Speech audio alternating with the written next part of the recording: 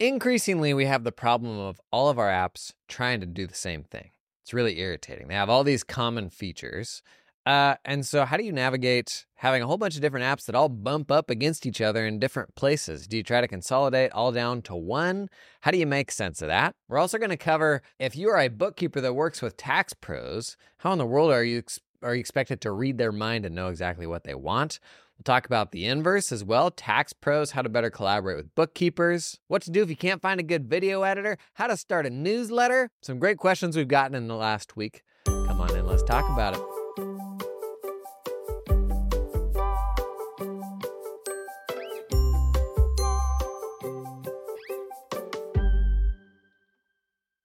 Nothing irritates me more than when you have an app that does a single thing really, really well and you love it for that thing, and they get a bit of traction, maybe they take some investment, and then they say, okay, now we're going to go do all these other things now.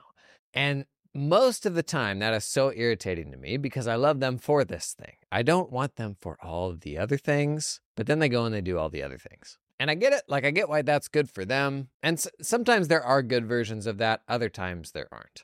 But increasingly, when we are being pitched on a piece of software, you see the value of the software in a vacuum, but where your mind actually goes is, well, I have this tool that does this part already and this other tool that does this part already. And it actually creates more friction in the buying process the more that app is trying to do.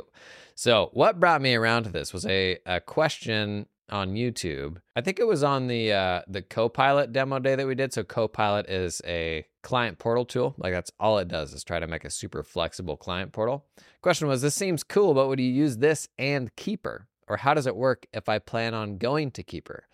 So Copilot, it is a customer client portal tool. Keeper is a month-end close app that does a deep integration with the accounting ledger, helps you do some quality assurance, like you can publish reports to clients. It is a task manager, like you can ask the client about uncategorized transactions and all that. And so Keeper has a client-facing, client portal component, but Copilot was built from scratch to just do that and do that really well and in a really flexible way. And of all the places where firms are running into a log jam of every tool offering this thing, that is no worse than when we look at the client-facing experience.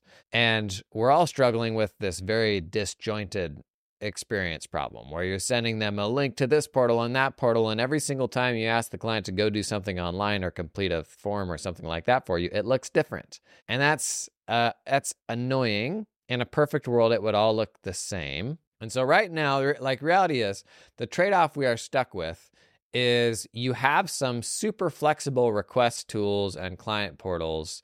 Copilot's a good example of that's actually exactly the problem that Copilot is trying to solve, is stop putting 100 different interfaces in front of your client. Put this one single interface in front of your client so that they can do all of the things there in one place. And Copilot specifically is enabling things like being able to embed some third-party apps within Copilot. So for example, if you're a Notion user, you can embed Notion pages. Or if you're an Airtable user, you can embed Airtable stuff into Copilot. So that is the problem that they are trying to solve for, is being the one unified place so that your clients can have a more consistent portal experience where they can log into this thing and that's the only thing that they ever have to log into and use.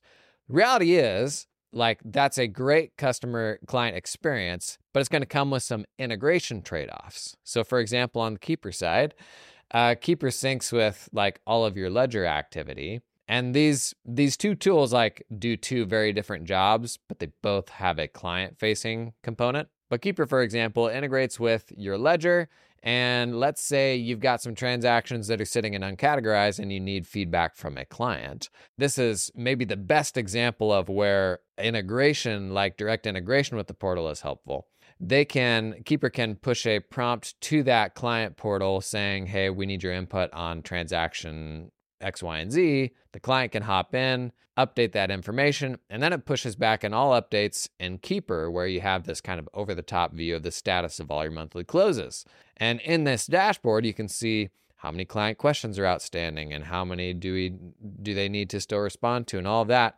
And that all updates automatically based on actions that the client takes in the portal. And that's really nice, but it's just around the month-end close. It's just around the things that Keeper does for you. But what if I wanted to collect tax information? What about all the other things you may need to put in front of your client? This comes up so much with software. Is the solution to a lack of integrations one more app, right? Like it seems like oftentimes the solution to the problem is, well, we just need that one more tool to then unify them all. The reality is you're never going to have a tool that's going to integrate with absolutely everything that you do. So this is a frustrating problem to which there isn't a great solution, but a few bits of advice I would offer. From the software company's perspective, they are trying to capture inbound around specific features. And Client Portal is one of those features.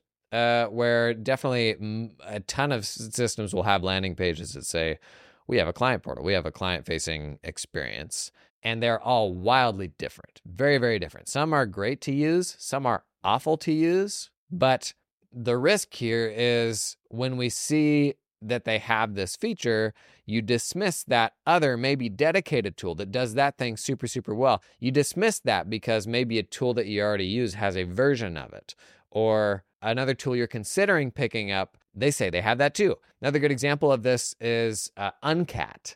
Uncat was my top new tool like 3 years ago or something like that. And it was kind of novel because it was the first dedicated tool to give you a client-facing experience that would let the client add more information for uncategorized transactions.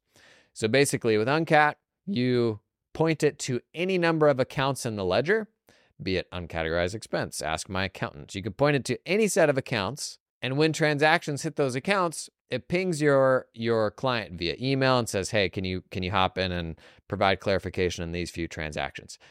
They do that in Uncat. You can use magic links so they don't have to remember a login. Doesn't require them needing access to the accounting file. And you can do some really smart stuff with it, like set up bank rules. Let's say every time the client has an Amazon purchase, you want the client to provide clarification of what was bought there or upload a receipt or something like that. Rather than doing the whole email hokey pokey back and forth or send them a spreadsheet each month or something like that, in the accounting ledger, you could set up a bank rule that says every single time I get a transaction from Amazon, I want to automatically categorize it to uncategorized expense or something like that. And so as soon as that comes through the bank feed, you have an auto rule that will put it in uncategorized. And then at the end of the day, Uncat's going to send an email to your client saying, hey, here's all the stuff we need info from. And you didn't have to lift a finger there. So if you're doing that month-end close, if you're getting in there on a monthly basis, throughout the month, as those auto rules categorize that stuff, Uncat is reaching out to the client throughout the month. And it actually makes you look like you're doing way more work than you actually are, because you're actually collecting that information from the client on the fly. Now, you can set up all sorts of flexibility around notification schedules, like do you want the client to be notified every single day or every week or once a month? Do you want them to provide receipts? Do you want them to actually pick the account or just put in a note to let you pick the account? Uncat implemented this in a really, really good way. And then when you hop in and you make any updates, all those updates get pushed back to the accounting ledger. And so it pulls it out of uncategorized and puts it wherever you want it to go. And so they built a really robust version of this with like classes and all these different things that you could do. And it was this novel new thing that people hadn't really seen before. And then a whole bunch of other software solutions said, oh yeah, we handle uncategorized transactions now. And in most cases, it was like a very half-baked version of that thing, as is usually the case when you have somebody that is like doing something really well and they're best of breed in that very specific thing. You get a bunch of copycats that'll say, okay, now we do this thing too, but it's like not the full-blown version of it. And oftentimes over time, that will develop and eventually they get to a version of that is good enough. But the trap here is we make buying decisions based on what a landing page says that thing will do, when two implementations of a feature can often be wildly different and not at all solve your problem. And I mean, a great example when it comes to client portals is the platforms from our tax softwares have, for over the last decade, they have these client portals, and the client experience is so bad that nobody will actually use them. So like we have this functionality with the tools that we use already, but that functionality is just so bad that you don't use it. So there isn't a like sweeping answer here of what is always the right answer. This episode is sponsored in part by Cloud Accountant Staffing. Y'all know I'm a big advocate of hiring offshore. One of the biggest changes I made in my firm, we transitioned a legacy firm from 100% onshore local hiring to 100% distributed US and then 100% distributed globally hiring. And honestly is the best thing we did. It virtually alleviated all of our hiring pains, completely changed how we thought about staffing projects and the type of work that we wanted to bring on. Because you know what? The folks we hired offshore, really freaking good. A lot of misconceptions around the type of people that you hire offshore because your enterprises will oftentimes use offshore folks for like menial work.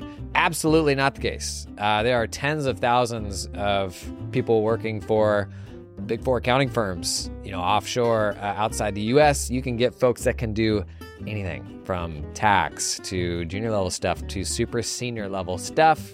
But try to do that yourself, figure it all out yourself. That's going to be hard. It's going to be scary. Really good place to start. Cloud Accountant Staffing. They will hold your hand through that process. Their story is super simple. An accounting firm in the US hired a bunch of people in the Philippines, fell in love with them, but didn't fall in love with the fees they were having to pay to the staffing companies that were managing these employees. So they built their own solution, and now they're starting to pull other accountants in. I'd encourage you, a big tipping point for me was when I was like, I'm gonna stop being opinionated on this and just try to learn. And so I talked with other practitioners, I talked with some of the vendors that would like help you get into offshoring. That really opened things up for me. So if you've been on the fence, I'd encourage you to at least learn about it. If you start heading down that path, consider Cloud Accountant Staffing. This episode is sponsored in part by LiveFlow. Been talking a lot lately about the new consolidation stuff that they rolled out. Honestly, a killer solution for rolling up a large number of companies. But a couple good use cases for LiveFlow you may not be thinking about. LiveFlow syncs accounting data from your QBO file out to Google Sheets, which can be super helpful in situations where you don't want to give somebody access to the QuickBooks file itself, but they need access to specific data from the accounting file.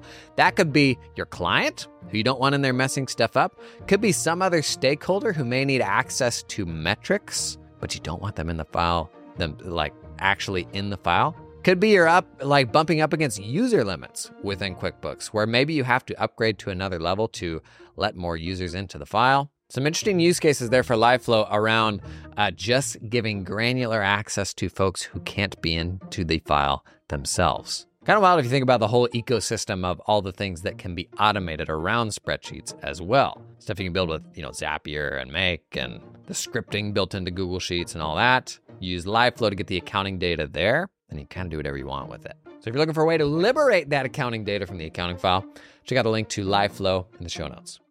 The way things are going, I do think we need to be leaning more towards being super, super mindful of the client experience. And that is something that most of the time is going to trump other considerations.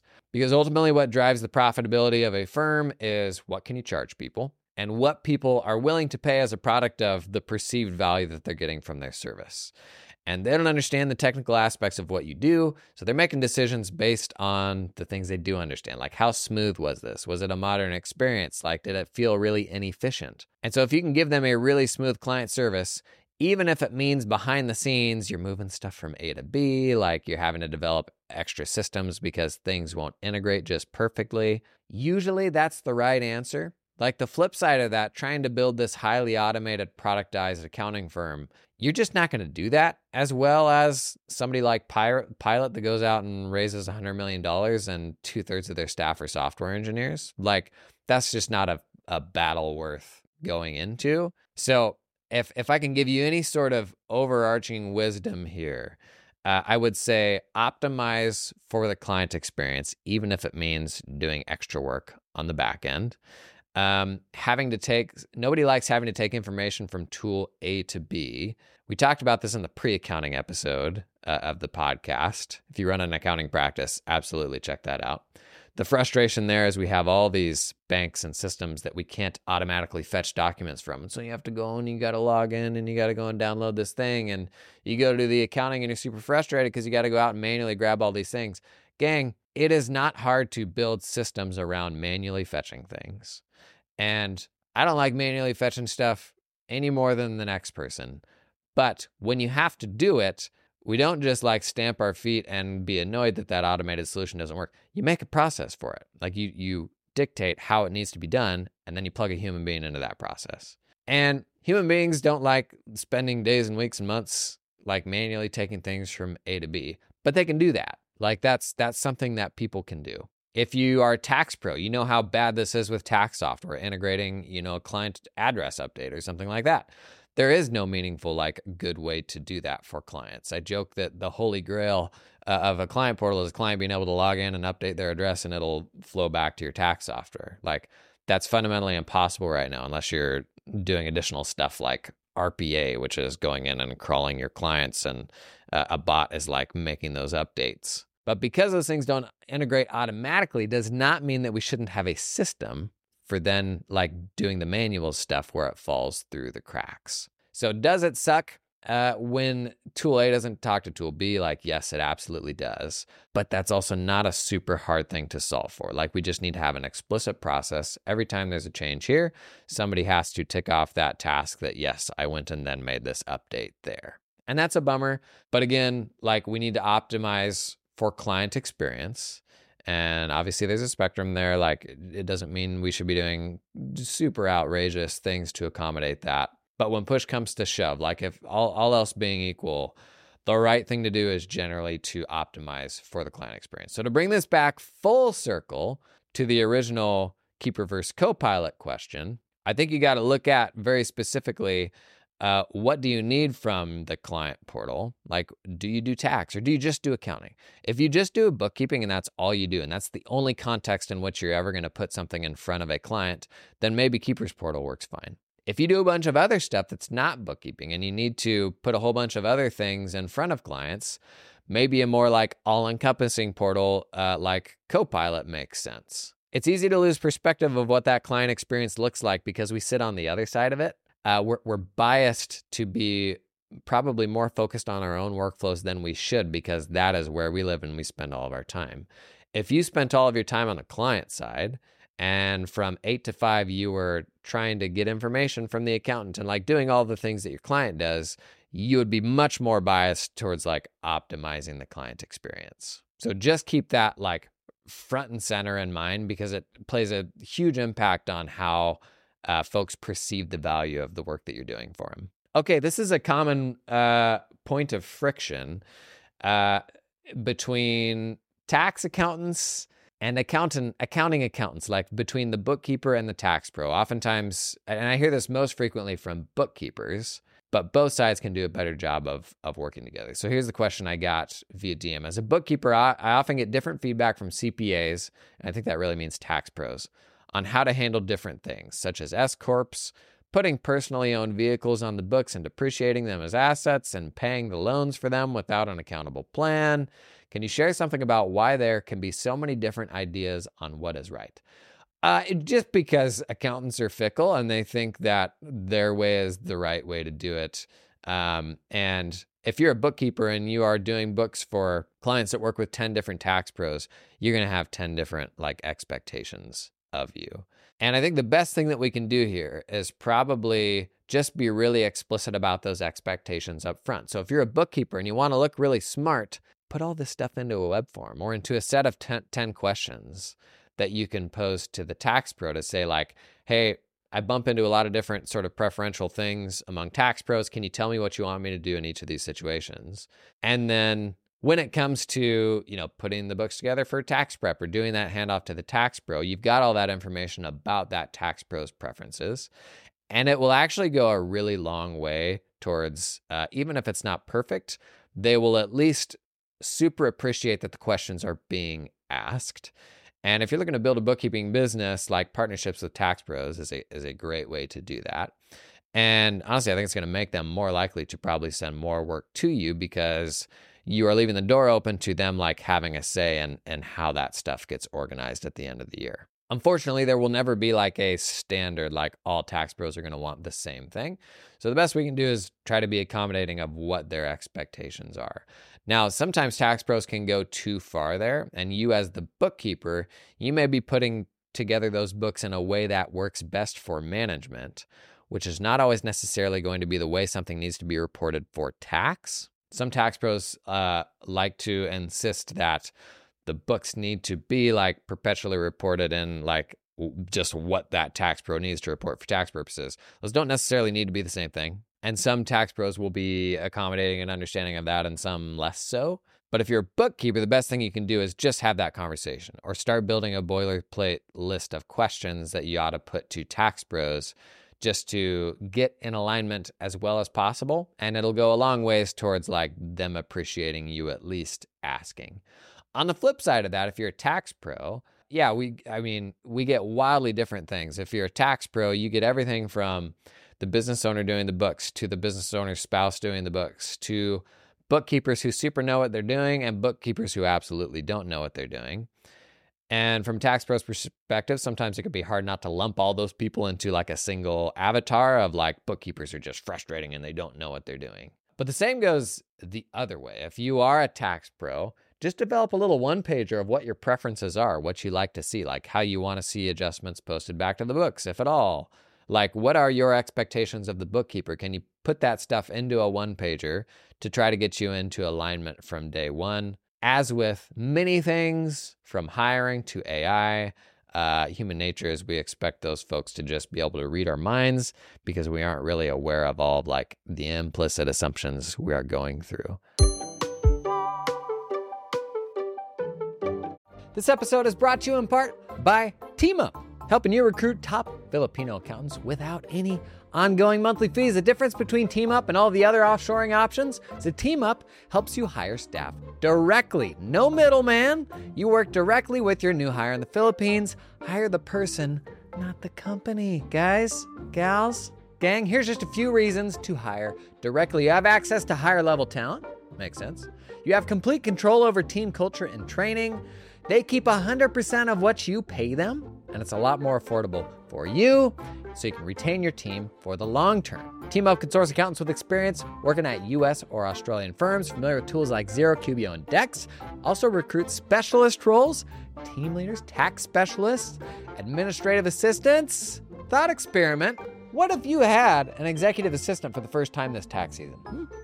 Just throwing it out there. What would they do? Start at that email video I did on the main channel recently. Get help with that stanky old inbox. I digress. TeamUp recruits these talented folks for a flat one-time fee of $4,000 US American dollars. That's it. $4K one time. Somebody at Robert Half just did a spit take. Robert Half reference. We ever gonna get Robert Half to sponsor this podcast? Not anymore. And they can connect you with an affordable employer of record if you need help with payroll and compliance once you hire that person. Big fan of hiring in the Philippines. You know I did a bunch of that. Check out the link in the description to learn more about TeamUp. Love this question. Posted on an old podcast recently. I think it was just the second episode. Simplified Consultants.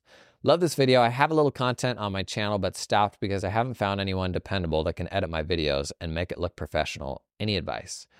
Finding editors is work. So like I've shared before, I've worked with over 70 editors now, and I have a team of 3. And one of the most common comments I get on my content is like, wow, your stuff looks great. You must have a good editor.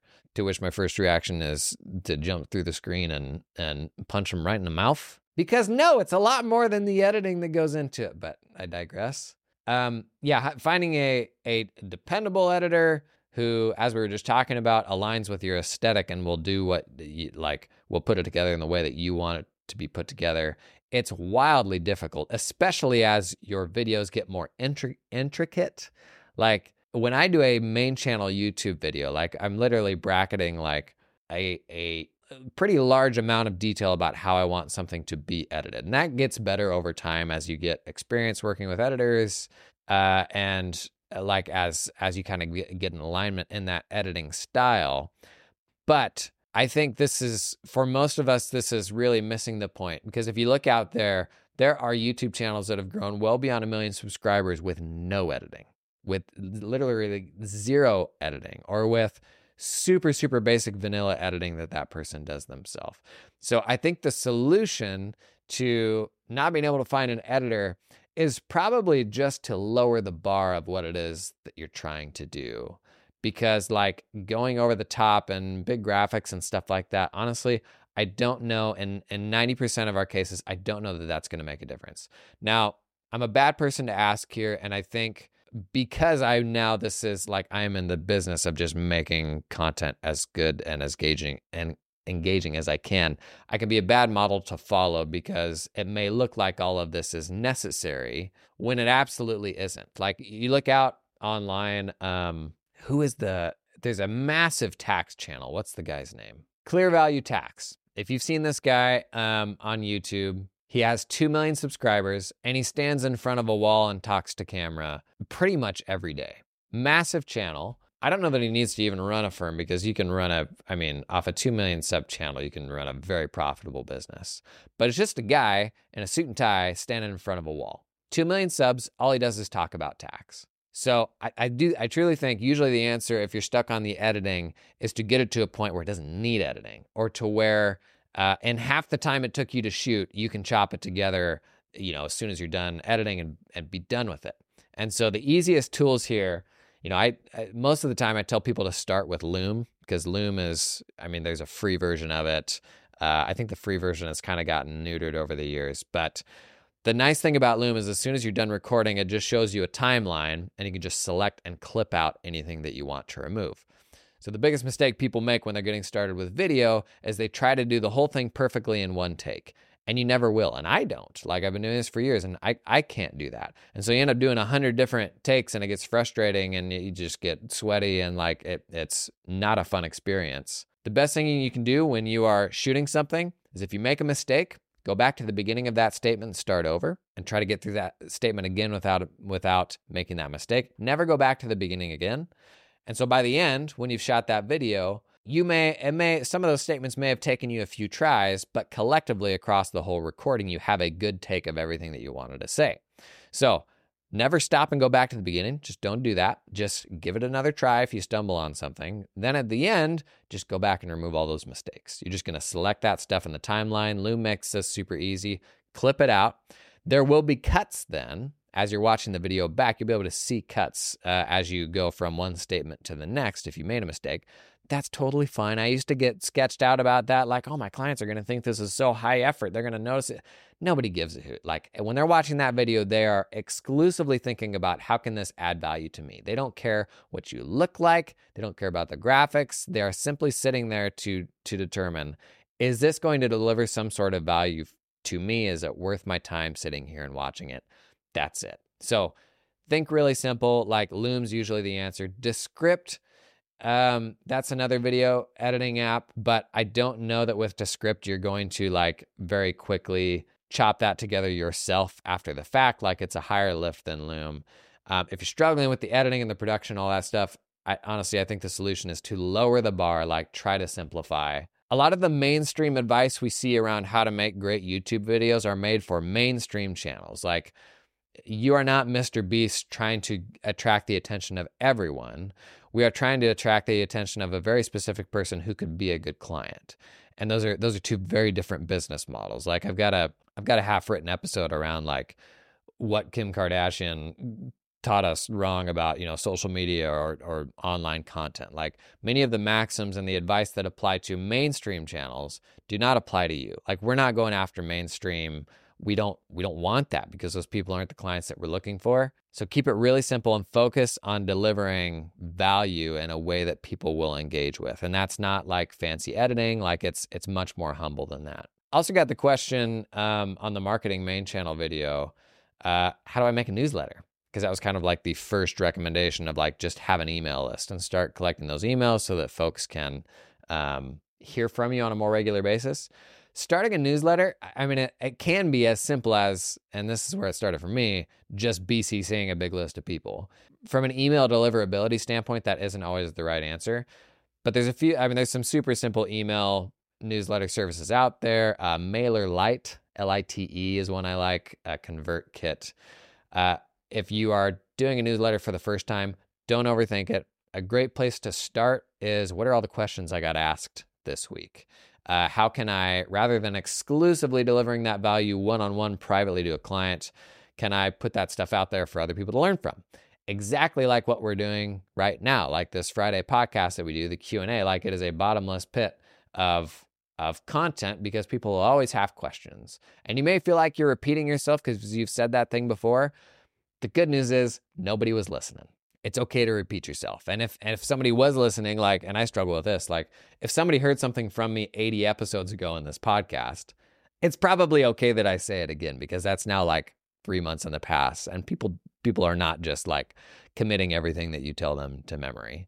So don't overthink the newsletter thing. Like figure out like what's a consistent way that I can provide value to folks. The more specific type of person, the better. If it is a general small business newsletter, odds are you're not going to be able to produce anything more valuable than all the other small business newsletters that are out there. But if it is finance and tax for beekeepers, if it is something so specific to them, even if it's all the same advice, put through their vernacular, through their lens and the things that they struggle with, like that's where you want to be. It's got to be specific enough to be helpful so that you're not up against every other like much larger publication. Last, this is a US thing. How to explain what an enrolled agent does. That's a question I got. Unless you're a CPA firm, getting questions asking the difference between a CPA firm and an enrolled agent, kind of with an implication there of like, are you qualified and should I be paying you as much?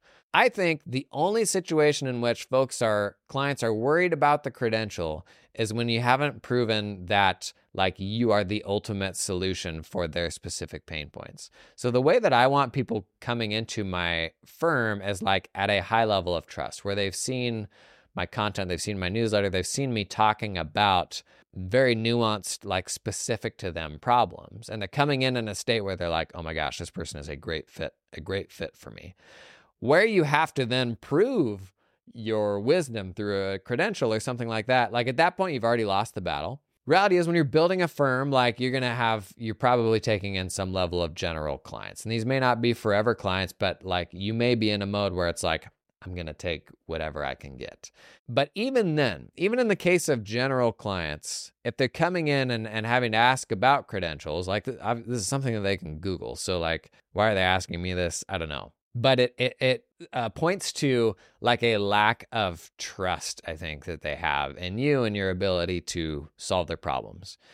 And if the only place that people ever hear from you is like one-on-one in meetings and over email and stuff like that, like this is kind of one of the downsides of not investing in any other way of getting information in front of clients is they don't understand how you work differently or how you understand their problems any better than anyone else.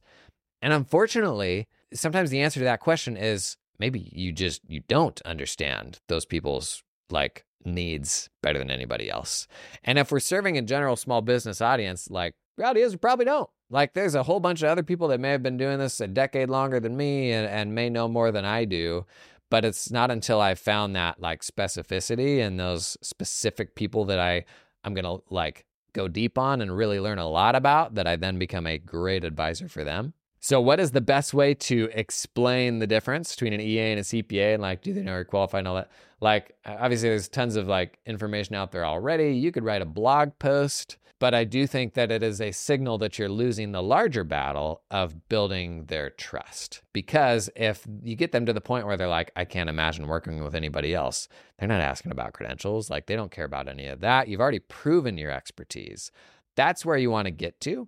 That's where people are paying top dollar. It's where they're not like trying to dictate the way that you advise them and saying, well, here's when I should file your tax return and all these different things. Like, no, at that point, they've accepted that you are the expert and they're going to defer to you on that. The project's going to be more profitable because like they can see that value. And at that point, credential doesn't matter, right? But it starts with like making that investment in like, how am I getting information and value out one to many? And the mental calculation, like the paradox of that is always the perception that if I stop and I post to social media or I do a blog post or a newsletter, if I do that one-to-many thing, it's taking away from the value that I'm providing one-to-one, right? Like, and that's that's where we get stuck, is like, can I really reduce the amount of time I spend on one-on-one client work to do a one-to-many thing? And if you're just looking at like the aggregate total amount of value you're putting out into the universe, that question seems ridiculous, right? Like, oh, of course, like you should always stop that one-to-one thing to put out value one-to-many. Problem is, you don't know how you get paid yet on that. What, like how you financially gain from that one-to-many value investment is much more ambiguous than if I put 2 more hours into this one client, right? So that's where we get stuck. But I don't know, if you throw the money out of the equation, if you're just thinking like, how much value am I putting out into the ether? Obviously, the more you lean into one-to-many, the more you're putting out there. And this may feel like, I don't know, a privileged thing to say, or something that's going to take a bunch of time or take a big investment. All I will say is the answer is not to put no investment into one-to-many. Like, we have to be investing in both. The reality is, like, one-to-many drives the much better, much more profitable one-to-one client relationships. It drives opportunities for you professionally. Like, it introduces you to new things and new people that like you could not imagine, because you have that visibility where folks can see what you do. But the whole like questioning your expertise, like being worried about certifications and all of that, it's secondary to like, does that client truly believe that you understand their needs better than anybody else? If they're asking about credentials, probably not. So where else could we invest in proving our value and proving our expertise, for farmers in this specific region, or for beekeepers, or whatever it is? Like, that's the bigger problem I'm going to try to solve. If they really want to know the difference, I can link them to an article somebody else wrote. I don't really care. But it is a signal that we're not solving the larger problem of like ensuring that they trust in our expertise, right? That's all we got for today. We do these Q&As every single week. If you got any questions, drop them in the comments. Talking through these things in public, even putting out questions that other people have. Every single one of the questions that we went through today, by taking the time to put that question out there, you, question askers, you helped people. And that's kind of the beauty of like social media and content and all that stuff, is the more we drive these conversations online, the more it benefits everybody, the more it could make a random connection with someone that you didn't expect. And it can start with things as humble as like dropping a question into a comment. If you are podcast listeners, and these days, 2/3 to 3/4 of folks just listen to the podcast feed here, your podcast player will have a link to the YouTube video. You can hop in and drop an anonymous comment under any of these podcasts in the comments in YouTube. That's where I pull the questions from. So if you're a podcast listener and you ever have a question, just click through that YouTube video and drop a comment underneath if you got a comment or question or anything like that. Thanks for coming and hanging today. I'll see you in the next one.